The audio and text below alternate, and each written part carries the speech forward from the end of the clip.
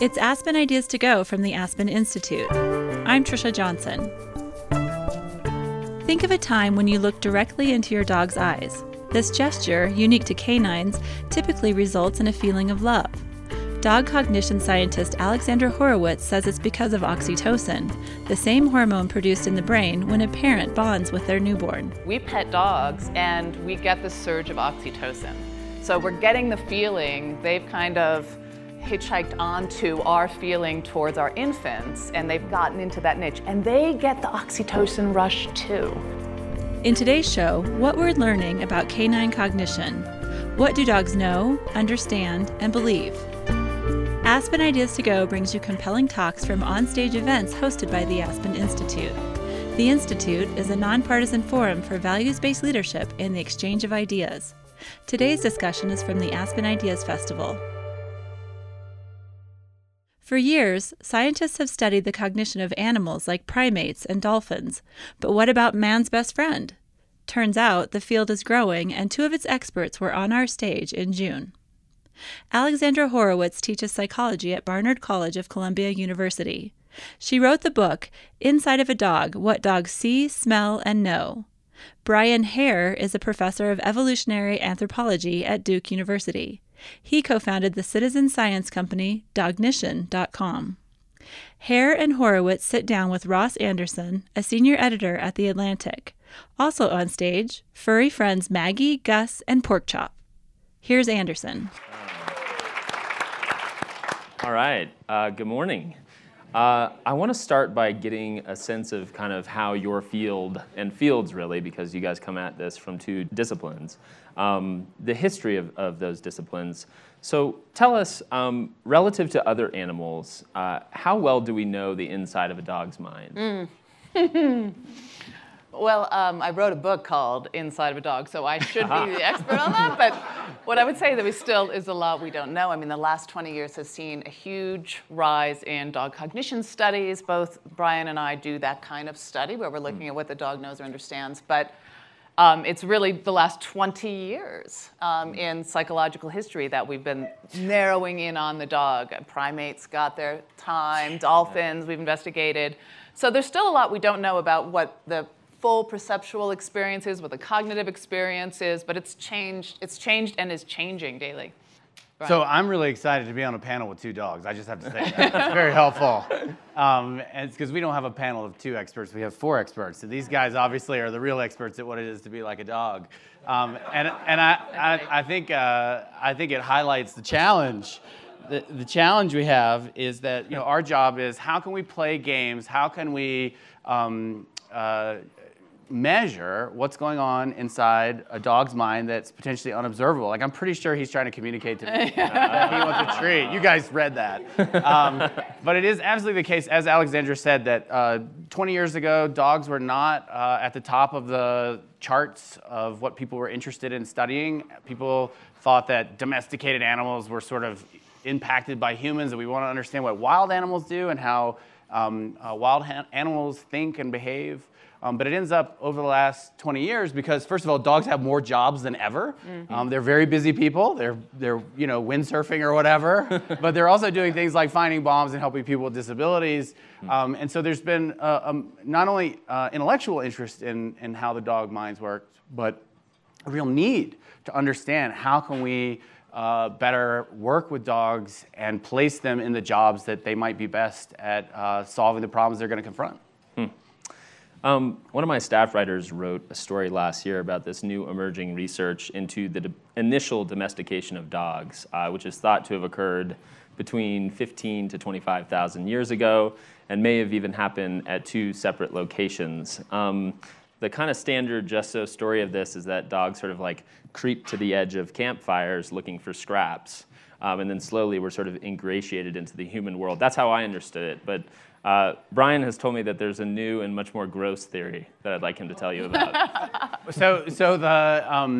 Really the story that often people tell is that humans domesticated dogs, that dogs are sort of our creation. We created them in We're in control. Yeah, we're in control. We created them in our own image. And so It is backwards, right? If you spell it backwards, it's God. So what I would suggest to you is that actually, instead, our best evidence is that wolves domesticated themselves, and they were attracted to humans 50 to 25,000 years ago. Something remarkable happened as humans started living at higher density. We did what we still do today with great alacrity, is produce a lot of garbage. And if you're a wolf, you have the choice of either going in and foraging off that garbage and scavenging, or you can go get kicked in the face and fail at chasing your quarry that you're competing for against a human super predator that has projectile weapons. So I think some wolves made a pretty smart decision, and they started foraging off of human scraps and scavenging, and that set up a selective process that led to dog domestication. But the funny part, I think this is what Ross is getting to, is in the scraps are also the story of your dog's attraction to feces. Because it ends up that probably human feces played a big, substantial role in the domestication of wolves, because think of human feces as like an energy bar for a wolf. It's cooked, it's digested, it doesn't run away, and it has more protein than chicken. So we think that's one of the core pieces of explaining why we have dogs in our beds. Having taken us down this scatological route, I want to bring it back to all the sweet feelings that we have towards dogs. Over the course of these many thousands of years, what may have begun as this transactional relationship for fecal matter has turned into something that is actually, there's a different sort of biological connection between dogs and they're human companions. I don't want to use the word owners. Can you guys tell me about that? Yeah, well, I mean, one of the things that the behavioral component that came along with this attraction to humans was that the dogs and humans as species had started to intertwine, and there have been lots of interesting results with that. The way they began to intertwine was probably that the less fearful wolves wound up being the one getting closer to humans, getting that nutrient source, getting some protection, maybe getting to live a little longer into adulthood, getting to mate more. And over generations, what happened is this kind of, they selected themselves, or we began selecting them for lack of fearfulness of us, sort of friendliness toward us. And now what we have is this uber-friendly species, right, who's very responsive to and sensitive to us and doesn't run away as other predators do, right? They see us as a competitive predator, and so they flee, we fight each other. Dogs got into this niche where they were less fearful, more friendly. And then there's this interesting hormonal correlate of this, which we're now seeing, which is that we look at a dog and we have a feeling of great satisfaction and pleasure. And it turns out there's actually a hormone, oxytocin, which I'm sure many of you know about, which is billed as a kind of love hormone, but it's something that is produced in the brain when a parent sees and bonds with a newborn. It's produced, I think, to encourage that bonding, because otherwise you have a newborn and they're screaming, and you don't want to spend all the time that you need to actually take care of that first 3 months is tough. Into adulthood. Well, the same thing happens with dogs now. We look at dogs, we pet dogs, and we get this surge of oxytocin. So we're getting the feeling, they've kind of hitchhiked onto our feeling towards our infants, and they've gotten into that niche, and they get the oxytocin rush too. So with that eye contact that they make with us, which is so special among non-human animals, I mean, you don't want to stare in the face of wolves, by the way. There's a little advice. Even though you love to gaze in the eyes of your dogs, don't do it to a wolf. That's a threat, right? So dogs change from that. And then that's the kind of material on which this hormone can be produced. I want to ask a little bit about how we might be misinterpreting the behavior of our own dogs. And I'll just give you an example. I don't have a dog now, but I've spent much of my life having a dog. And whenever I would come home, I had a boxer. And you do the normal dog thing, right? Like run to the door. Boxers do this thing where they kidney bean, like their whole body sort of bends as they're so excited. They jump up and try to lick your face. And I had interpreted this as being like, a complete display of affection for me personally from my dog. Yeah. And I'm understanding that might be a partial illusion. It's funny because a lot of what my research is, and Brian and I are both interested in dogs, we just come at it slightly different ways. And mine is largely about like these things we think we know about dogs that can be tested. They may or may not be true. So one of the things people don't want to hear is that their dog is not greeting them with affection at the door. I'm not going to tell you that because I do think that's an affectionate greeting. That's the reunion of this social group, right? You've been away and now you're back. Absolutely, that's affection and love and excitement. It's also probably something else. There's this thing that happens, and maybe your dog gives you kisses. I'm not sure if that ever happened with your kidney bean. Yeah. And we call it kisses, right? Dog is licking your face. It's affectionate, and some people endure that and other people don't. But if you do, it feels very affectionate. But I tried to explain it by looking to their near relative, gray wolves, and looking at what that behavior means among wolves. It's very typical behavior among wolves. When wolves leave the pack and they're hunting, they return to the pack and they're mobbed by the other wolves who all lick around the face, all excitedly greeting the wolf. And that prompts the hunter to regurgitate some of the food that they've just consumed. And that's how the pups get food.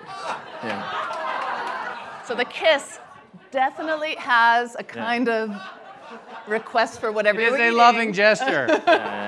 But it's they're hoping for a gift. They're hoping for a gift. Like, what would happen if you were to just spontaneously vomit? I think they'd be super really fine into with it? that. Like, finally. Absolutely. They would be like, they finally understood. What about tail wagging? What's that about? Yeah. Can I take tails? Go. Because I love tails. Well, so we know. So it's interesting because the more time you spend with dogs, everyone who has a dog, you're all experts on dogs, right? Because you have a dog and you spend all this time looking at them and observing them in the tail. A happy, loose. Yeah, so that's like it's an interested tail wag. Not super licking your ear, huh? Wrong orifice. Not.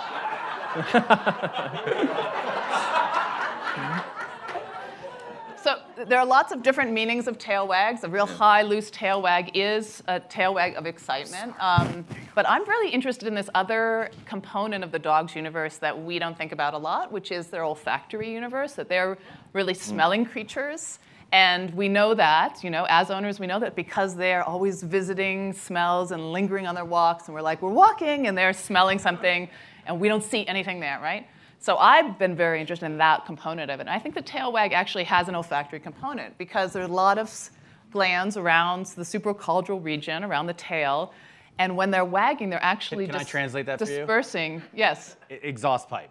Yeah, right. Yeah. They're dispersing sense of themselves. These are kind of signature scents, who they are, information about who they are, maybe about their reproductive status, about what they've eaten, maybe their age, maybe their health.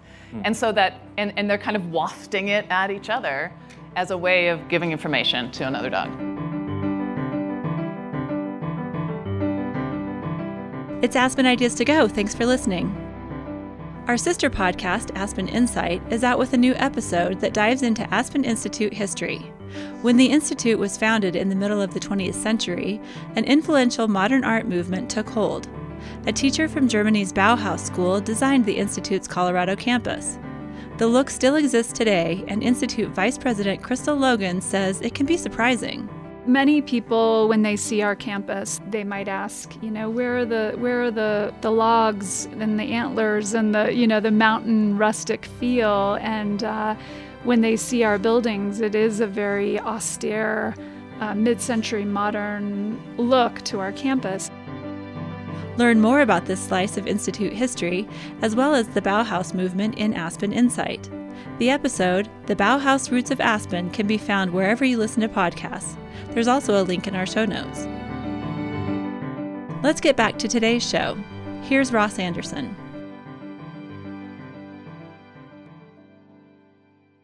Brian, can you think of other dog behaviors that are sort of commonly misunderstood? Well, I think one of the really exciting things in the last 10 years is people have been looking at how people perceive dogs and what are the sort of types of cues that they're picking up on when they're judging dogs for everything from how smart they are, to whether they experience pain. And it ends up it's sort of surprising what people are using or how cute they are. So people, if you show people pictures of dogs and you ask them, just tell me, is this dog in this picture smart or not? And what they don't know is that the pictures have been chosen very carefully so the dogs vary by the length of their nose. And it ends up that the main thing that determines whether somebody will say a dog is smart or not is really the length of their nose. And so many of you are wondering now, well, what would it be? What kind of nose is the smart nose? So people actually tend to implicitly judge dogs with medium-sized nose to be the most intelligent. So if you have an Afghan hound nose that's very long, or a French bulldog pug type nose, people just for some reason think those dogs are less intelligent. So that's one. The other one, we did a study in our research group just trying to understand how people will perceive pain in dogs, and do different dog breeds experience pain differently. There's absolutely no evidence that any dog experiences pain differently at all. They have the same exact nervous system, et cetera. But when you ask people, does this breed are they extremely sensitive to pain or not? The number one thing that, first of all, there's tremendous variance in people's responses. Some people think some breeds experience pain and are very sensitive to pain, other breeds do not. And the number one variable that explains whether people think dogs experience pain intensely is how big they are. So large dogs are less sensitive to pain, according to just the general public, and small dogs are much more sensitive to pain. There's no evidence that that's the case. The other one is if you look at how people respond to dogs, and this ties right nicely into Alexandra's work on the guilty look. There's a study mapping out the muscles of the dog face. There's a muscle called the AU101 muscle. There's sort of a baseline rate that dogs use this muscle, and it's what's responsible for this sort of guilty, cute look that's irresistible, that, oh my God, I didn't do it, that look.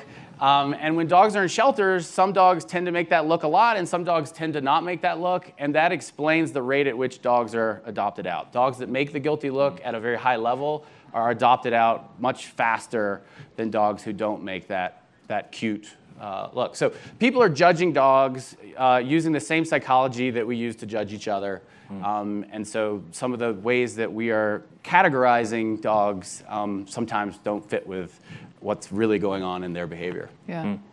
And that's what interests me so much, is that we make these judgments about dogs based on appearance. And of course, breeds were selected for specific appearances.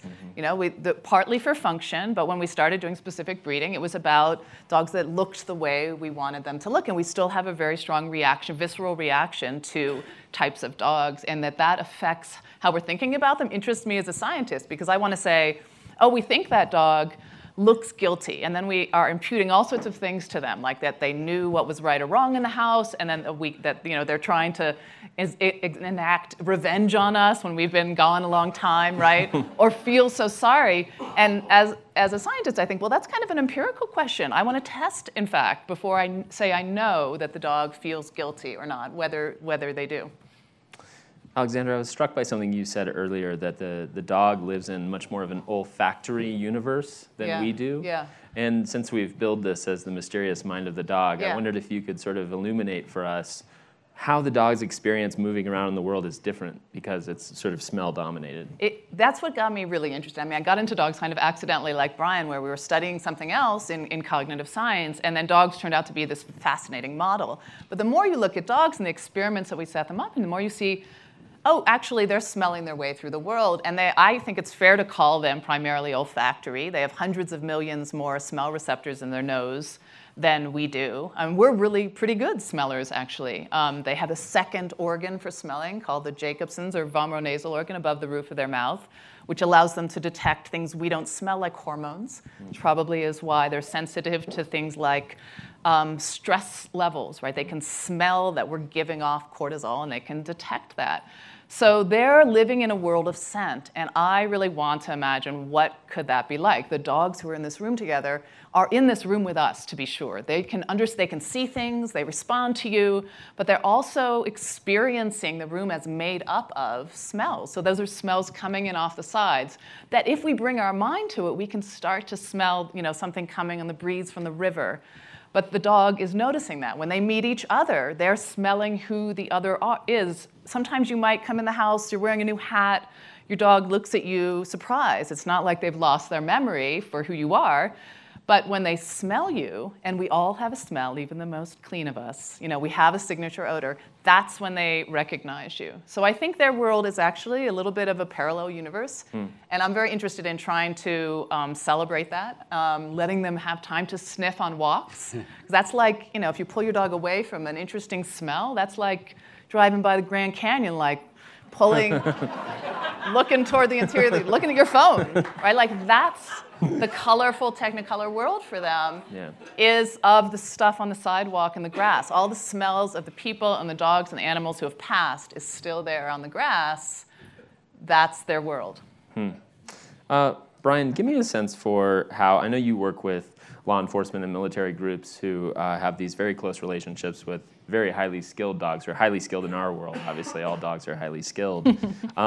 How is it challenging for handlers to toggle back and forth between kind of the human perceptual world, whether that's visual or otherwise, and the olfactory world? Right, so that's exactly right. So while dogs have this incredible olfactory experience that's probably beyond what you or I experience, they are very visual creatures as well, as you know. And while their vision is different from ours, they still prioritize vision in many contexts. So, for instance, if they're searching for something, those of you who've been hunting, or if you've just had your dog playing fetch and they're searching for something, they generally will do a visual scan first. Maybe they see the object and then go pick it up. If they don't see it, then they're going to rely on the olfactory information. But the other thing dogs will do when they're searching for something, especially if a human's involved, is they'll ask you. They'll say, "Where is it? Did you tell me? Like you threw it." So my old dog growing up would turn around and start barking at me instead of searching, and then I would gesture and he would go orbit in the direction that I'd thrown, or I pointed, and he'd generally find the thing. But when you're searching for IEDs and you're walking through a field in Afghanistan or Iraq, you actually want the dog to prioritize olfactory information. You do not want the dog to prioritize visual information or to be using you as the information to then indicate that there's something there. Because there's a really strong bond between handler and dog, but if the dog is trying to make you happy and get the reward and have an interaction with you and they're referring to you too much, then you're in trouble. And so is the dog. So that's one of the challenges in our research is how do you find the dog who is really excited and has the drive to search and wants to prioritize their olfactory, that olfactory information, and not rely so much on you in that context. And when you work with service dogs, it's the exact opposite. So the same dog and on the same cognitive test where a military working dog would look unintelligent, those same results in a service dog context would be brilliant because that's exactly the dog you're looking for. Yeah, I think what's really interesting about this, and a lot of Brian's research has been about this, is it highlights how sensitive they are to humans. And that's partly why we have selected them and continue to select for the dogs who are responsive to us. And that means they're noticing the smallest move that you do. I'm sure you've noticed your dog not only knows a walk is imminent when the leash comes out or when you get up from your chair, but some series of steps before that. It's almost like when you decide to have a walk, your dog's on it, right? They're there. And that could be because they've actually been asking you for a walk for a while and you finally got onto it. But more often it's that they are reading you. I consider them kind of anthropologists in the room with us. They're watching us and noticing the subtle differences. And that's how they learn what's going to happen next, because they live in a human world. So you don't want to have that with a working dog who's searching for narcotics, who's searching for explosives, because you want them to just be dogness and go and smell. right? I'm pretty sure Gus is watching this hand. There's something. And whether it goes to that one in that pocket, absolutely. There you go. Brian, I was struck by something you said. I guess it's obvious from the story you told about throwing the ball for your childhood dog that they remember the immediate past. You know, they remember that you threw the ball, for instance, even if they don't see the ball in the landscape they're hunting for it. What about sort of deeper episodic memories? Like, could we, for those of you that maybe have rescue dogs, is it possible that they remember when the day that they were rescued by their human companion? So I'm a boring scientist, which means when I answer a question like that, I first put on my science hat and I think about what's the empirical paper that might address that. I can take the hat off and just tell you my personal opinion. Let's go for that. Of course they remember. Okay, but now I'm up here because I'm a scientist, so I'm going to put that hat on and tell you, okay, what's the paper that I can touch? And there is a beautiful study looking at, not you, Gus, looking at other dogs.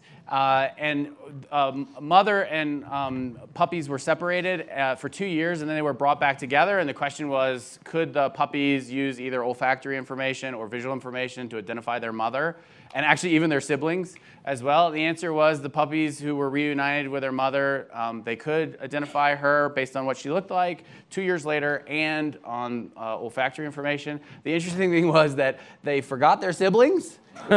Understandable, unless they had been raised with another sibling, then they could recognize the other siblings. So do they have long-term memory where they can remember and encode information for years at a time? I mean, many of you have observations where you're like, of course they can, and there is experimental evidence to suggest that's the case. That involves sort of remembering the identity of another dog. Or a person, let's say, that they encounter after. Like I know when I go to my friend's house, even after some years, and the dog looks at, it's giving me the greeting, whereas maybe the first time I met them, we're sort of standoffish or nervous for some reason. What about sort of deeper interpretive acts by the dog? Like there's this technical term, the theory of mind. Tell me about the dog's theory of mind. What do we know about what they can intuit from other dogs, from people? Like, for instance, how does a dog know when another dog wants to play? Well, theory of mind is what got me into studying dogs. And theory of mind is just this interesting thing that humans have, and we always wonder about non-humans, where we're thinking about what other people know or understand. So we're basically just putting our own brains into the mind of another and realizing you have a different perspective, right? So that's something children learn. They learn it at maybe 3 years of age or so. And the question is, do non-human animals do that? And it's tricky to set up a design with a non-language speaking animal to say, like, do you know what this other animal's perspective is? And that's a challenge. So I looked at dogs in play because I know that when children play is when they start thinking about other minds. Like they can role play. Now a child can say, now I'm mommy. And they're sort of taking the point of view of someone else and imagining what it's like to be that other person. So I looked at dogs playing, which is probably the greatest gig there is. I mean, that was my graduate school work, was like spending time on the beach in La Jolla, like videotaping dogs. The less romantic part, I mean, you guys have got a degree too for that, right? So the less romantic part is that then I went back and watched the video frame by frame and would code exactly what was happening. And what I was looking at were these play signals, communicative gestures that dogs do when they want to play. So play is full of just everything in the dog's toolbox. That's aggressive actions like biting and tackling and sometimes mounting, sexual actions. And you can't just use them out of hand, right? You have to do something before you hit someone, saying like, we're going to play, let's play. You agree on that, then you can hit them in the head. But if I just like hit you, that's not fun. That's not play for Ross. It's like, just play for me. Whoa. So dogs are the same way. I thought this was going well.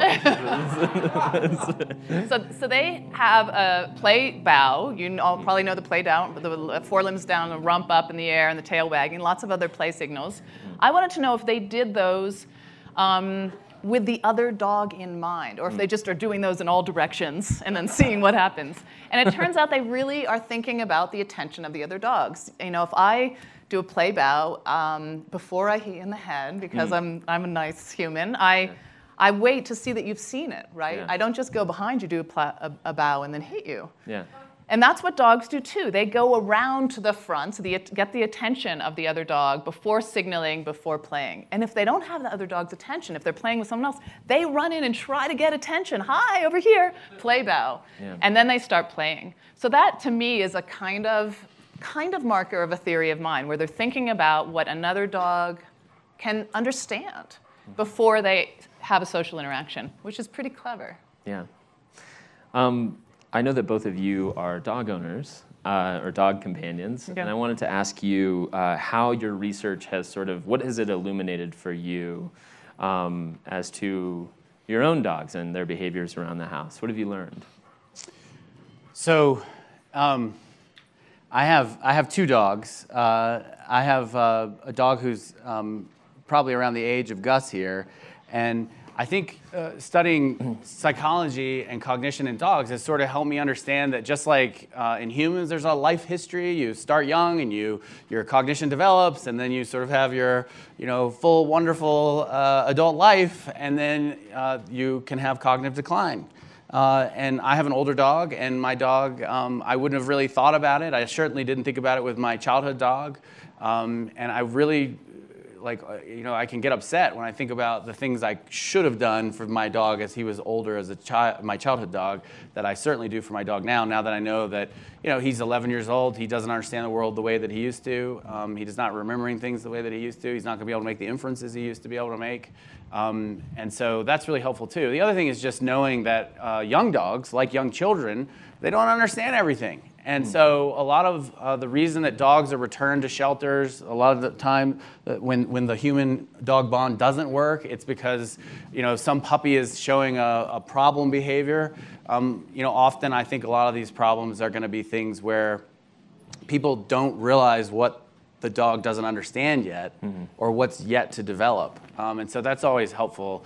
We're involved in raising young dogs right now, and that's been helpful to keep in mind as you have puppies around you. So I think that's the helpful lesson, probably. I mean, my work also, I bring it home, right? Like my dogs, Finnegan and Upton, who I live with, they're just, poor dogs are under constant scrutiny. I'm just always looking at them, and you get a lot of hypotheses based on just observing behavior all the time, full time, and I'm always staring at them. One of the things that I started thinking about with olfaction is how can I increase just the olfactory world of this dog, because I know that since we're in a visual world and we don't emphasize it, they'll just go along with what we do. But I brought one of my dogs to nose work classes. I don't know if anybody does scent games around here, which are basically like the training for a working dog. I know. And where they just try to find things by smell. Dogs are great at this, and they love it. They start shaking with excitement to go, and you could do this at home, just like hide a little treat somewhere in the house and get them to go find it. First, it's a simple game, and then when they get the game, they realize they can do this, and they won't just find everything in your house and upturn it. They'll know that there's a time when you can play this game. So I really want to indulge that, and I watch my dogs and seeing how can I let them sniff more. Yeah. How can I give them something to do when they're alone at home all day because they're so social. What can I do to enrich their lives? And so I'm always trying things out with them because they're my available guys. Yeah. And they're and the bond that I have with them, the reality of that, I mean, that's one of the things we really probe as scientists is the makeup of that bond and how we can improve it. I suspect you all might have some questions, but before I turn to you, I want to ask one more question. My wife is in the audience today, and I won't embarrass her by pointing her out, but she's the nervous one. Me and my son and my daughter are kind of have unionized against her to try to convince her to get a dog. And so I was hoping that you're bringing out the gun. Yeah. Yeah. No. Now that I have you here. Yeah. That's why I said she's nervous. I was hoping that you could tell me sort of. We talked about self-domestication of dogs earlier. That dogs sort of wormed their way into our lives, and maybe you could tell me on a macro level, like as a species, but also as individuals, what dogs do for us. I mean, my feeling is that the thing that dogs are doing for us as a species and as individuals is that they really increase empathy. They are they are so giving to us, right? They're not judgmental. They're always happy to see us in whatever funky mood we're in. They give us all this love, but it does allow us, their privilege of their company kind of obliges us to try to see the perspective of someone else and create a good life for that dog and for others, right? And it's a way to increase empathy for other people. It's a way to increase empathy for other non-human animals who aren't as charismatic, but we sort of have a responsibility for as a species. So I think that's a great ambassador animal to have in your house. Yeah. Certainly, there is evidence that suggests that folks who have dogs tend to exercise more, which is one of the most important covariates of explaining longevity in life. I certainly am excited about new data suggesting that veterans with PTSD are aided tremendously when they have a companion animal. Because of the oxytocin loop that forms, it actually is antagonistic against cortisol, and it also is heavily involved with serotonin and the serotonin system. And so we know that it's having a good impact on folks in that way. And then when it comes to children,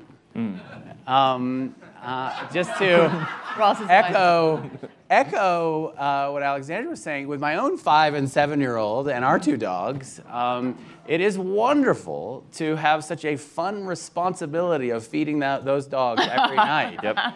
And they have to think about someone else that they love. Yeah. That you can really needle them, because it's like, come on, you got to feed the dog, and allow them to model what it's like to be someone else. So window into not just the mind of other animals, but the window into just others for children. And it's why, I would not raise children without a dog. Of course not. Who would?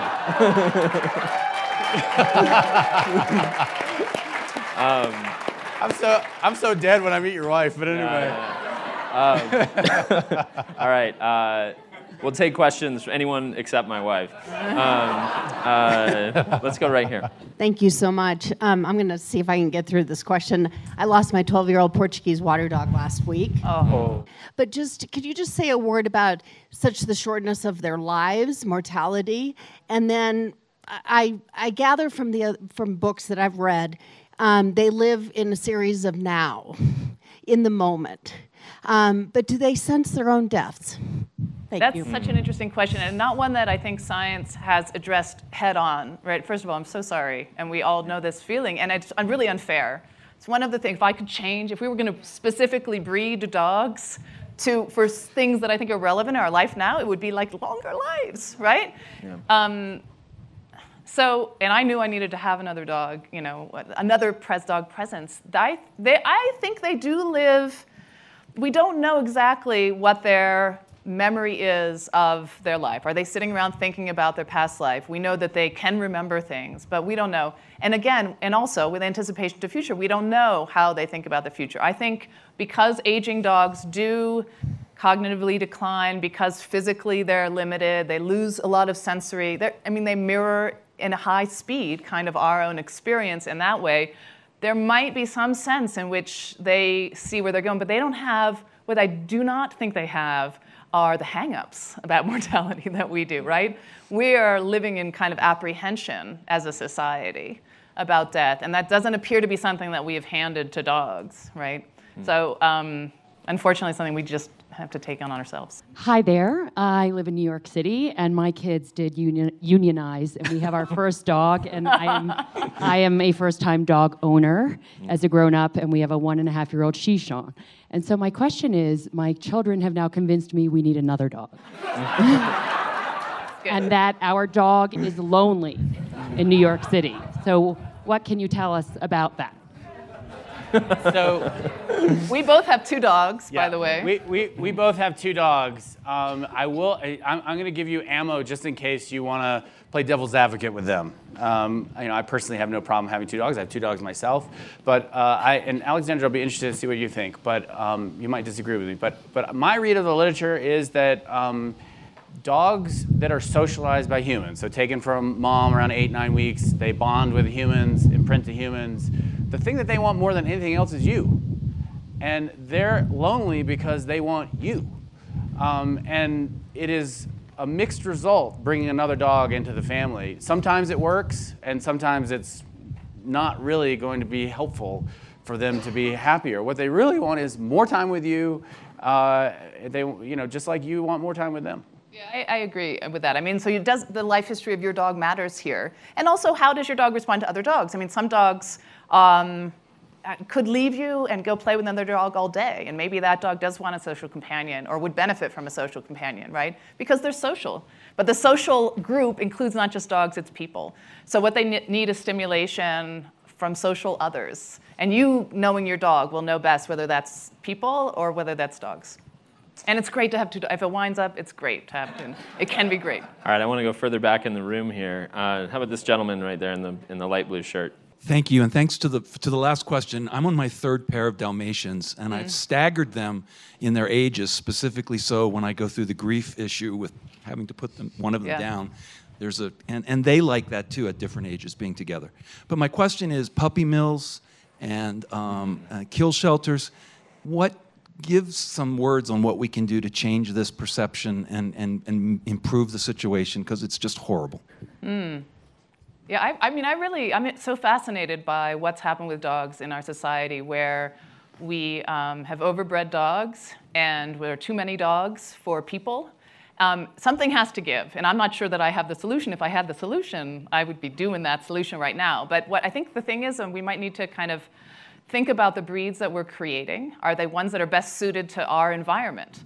We really need dogs who can live well with people being left alone, right? Maybe fewer dogs, unless you're doing a hunting or working task, who had been historically bred to do those tasks, because those are dogs who wind up having what we call misbehavior at homes, and therefore a return to then a shelter or return to the breeder. So at some level, I think we need to kind of decommodify dogs and encourage a kind of societally responsible ownership, where I would love, my pipe dream is that people really know what they're getting into with their dog before getting a dog. Even though we don't want people to go to a shelter and not be able to get a dog, I want them to come out having an idea of how complex and rewarding that relationship is, so that it's not something you can do this afternoon on a whim, because you have 17 years with that dog if you're lucky, right? And also if dogs are decommodified, there's less value in breeding thousands of them a year. If we don't value that as a society, then that will disappear. Hey everyone, so I have a rescue dog. She's 14. I've had her since she was a month old. Still going pretty strong, Maxie. Do dogs have dreams or nightmares? I feel like I see my pup really happy sometimes and sometimes gets a little angry with sleeping. So I'm wondering if you've done any studies or have heard of studies in that space. You want that one? You got it. You got it. You're going to give that one to me? Okay. You're so generous. No, the reason I'm teasing her is because that's one of those where, as a scientist, the way we have to operate is if there's something like dogs dreaming, then we have to come up with a way that we can measure something that allows us to falsify a hypothesis. That we're in the business of actually proving ourselves wrong. It's a lot of fun, let me tell you. You have this great idea you're super excited about, and you spend the next 10 years trying to prove yourself wrong. Because then at the end of the time, oh, well, maybe it is true. Maybe what I thought was true. So when it comes to dog dreaming, we can do things like measure their brain activation while they're asleep, and you can see brain activation that might mirror human brain activation while we're sleeping. But that still doesn't tell us that much about what they're actually experiencing in terms of dreaming. Do they have a dream like they have a video in their head like we do? But what I would say is there is some nice data, not just with dogs, but with lots of different animals where, and it's kind of remarkable, is when you train an animal to do something on, say, day one, and then you test them an hour later, let's say. Or alternatively, you train them on day one, but then you let them get a good night's sleep, and then you test them the next day, it ends up that they perform much better after they have that night of sleep. And just like humans. Just like humans, that's right. So that would suggest that whether they're, imagining the nightmare of the television show you guys watch together, I don't know. But the activation that happens at night does help them consolidate memories, does help them learn new things. And so sleep is just as important for dogs as it is for people. One of the hard things about as dogs get older is it's harder for them to sleep. And of course, they don't sleep the same way that we do. And so that's one of the challenges. Great question. Hi, I have a question. I've had rescue dogs for the past 20, 30 years, and they've always been middle-aged dogs that I've adopted from shelters or from rescue groups. And I found it extremely rewarding to see a transition, to see the transition from being a rescue dog who's been in a shelter to being a loved home dog. But I know a lot of people still want to get puppies only. And do you see, is there a benefit of one versus the other? I've adopted both. I've adopted a puppy yeah. and a middle-aged dog. And what I think is nice about doing both is that your expectations about the kind of animal who you're introducing to your family has to change a lot. When you're talking about a dog who's been living for 4 or 5 years before you meet them, they have a life. And you really have to, as you know, you have to try to imagine it and accommodate it and deal with fears that are already built in, cooked in, and you don't know what their experiences are, and they can't tell you except for by demonstrating. So that's different than the puppy who you really kind of get to mold from early on, but who might not have had a lot of socialization with other dogs, and you're sort of responsible for doing that. So I don't know that there's a benefit. I mean, I love both stages of life. I think that, of course, people are going to want puppies because that's an amazing process to see, the rapid development of a little creature quickly into a child, an adult. But the value of a dog who you don't have to house train, you can't downplay that. Okay, in the white hat. Thank you so much for such a great panel. Okay, 2 quick questions. You touched on the guilty look. So can you speak about emotion in animals? Do they feel guilt and jealousy and all of those complex human emotions? And secondly, punishment. And how do you think about punishment? How do they process it? And so on. You want to take the first? Yeah, so I love how you call that a quick question, because it's a huge field of emotions and a really hoary, difficult question. Again, it's about this internal experience of a non-human animal. We don't exactly know. With the guilt, we certainly know that animals have in their brains absolutely the correlate parts of the brains that we have that are active during emotional experience, right? And it's adaptive to have fear, anger, pleasure, right? That's what draws you to or away stimuli. So yes, dogs experience those emotions. The ones that tend to be called in psychology secondary emotions, which are a little more complicated, are up in the air to me. And I don't think we have a good answer. I couldn't say yay or nay. With guilty look, I was really interested in, does the guilty look mean that the dog feels guilty? And I set up a little situation where I had owners forbid them to eat a piece of food and then leave the room, and then the dog either ate it or didn't. And if they had eaten it, the owners were supposed to scold them, and if they hadn't eaten it, they were supposed to just greet them. And what I saw was I didn't see more guilty look when the dog was guilty. So what I saw was more guilty look when the owners started to get angry. Even if it's these very mild scoldings. To me, that means that look is still an emotional expression, not necessarily an expression of an internalization of the rules of the house and knowing that I violated a rule. And it's not necessarily that. I mean, we don't often have a guilty look, right? Instead, it's an expression of appeasement. I'm concerned that you look angry, and I want to put on this really cute look.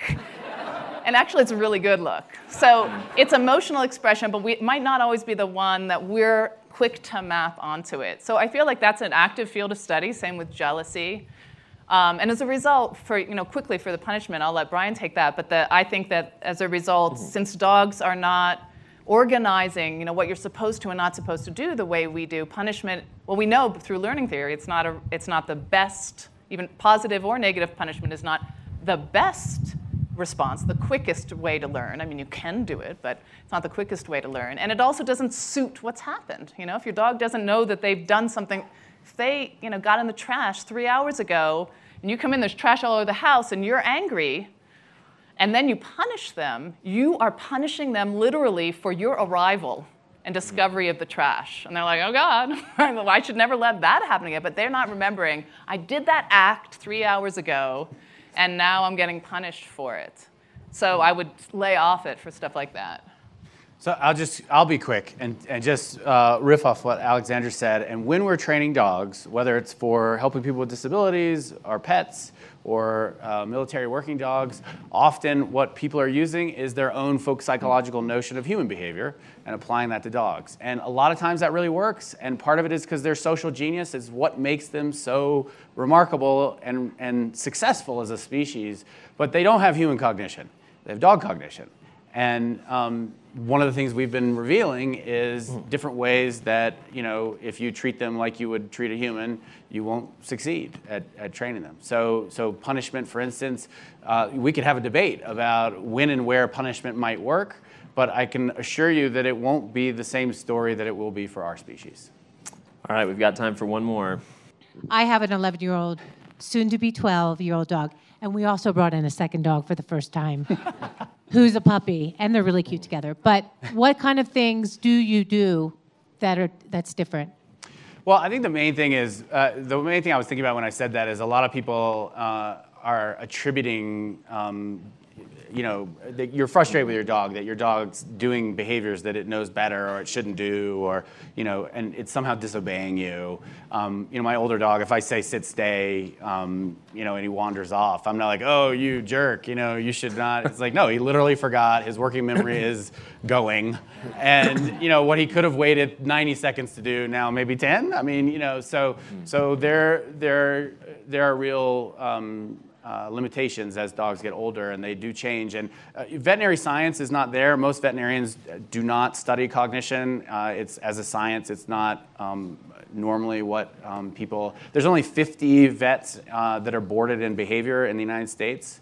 So most veterinarians are, even though the number 1 and 2 problems, I have a vet who was my postdoc, and she was always like, it's incredible, we get all this training, and the number 1 and 2 things we hear about are skin conditions and behavioral problems, neither of which we get much training for.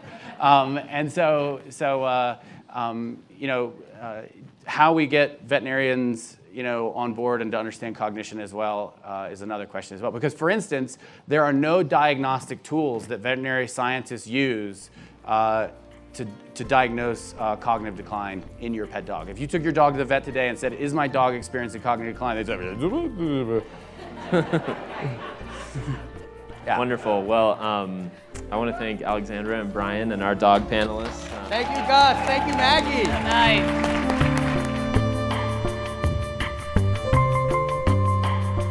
Brian Hare is a core member of the Center for Cognitive Neuroscience at Duke. He co-authored the bestseller, The Genius of Dogs. Alexandra Horowitz's research and writing aims to answer the question of what it's like to be a dog. She leads the Horowitz Dog Cognition Lab at Barnard College. Ross Anderson is a senior editor at The Atlantic. He oversees the science, technology, and health sections of the magazine. Make sure to subscribe to Aspen Ideas To Go wherever you listen to podcasts. Follow Aspen Ideas year-round on Twitter and Facebook at Aspen Ideas. Today's show is produced by Marcy Krivonen and recorded by our team at the Aspen Institute.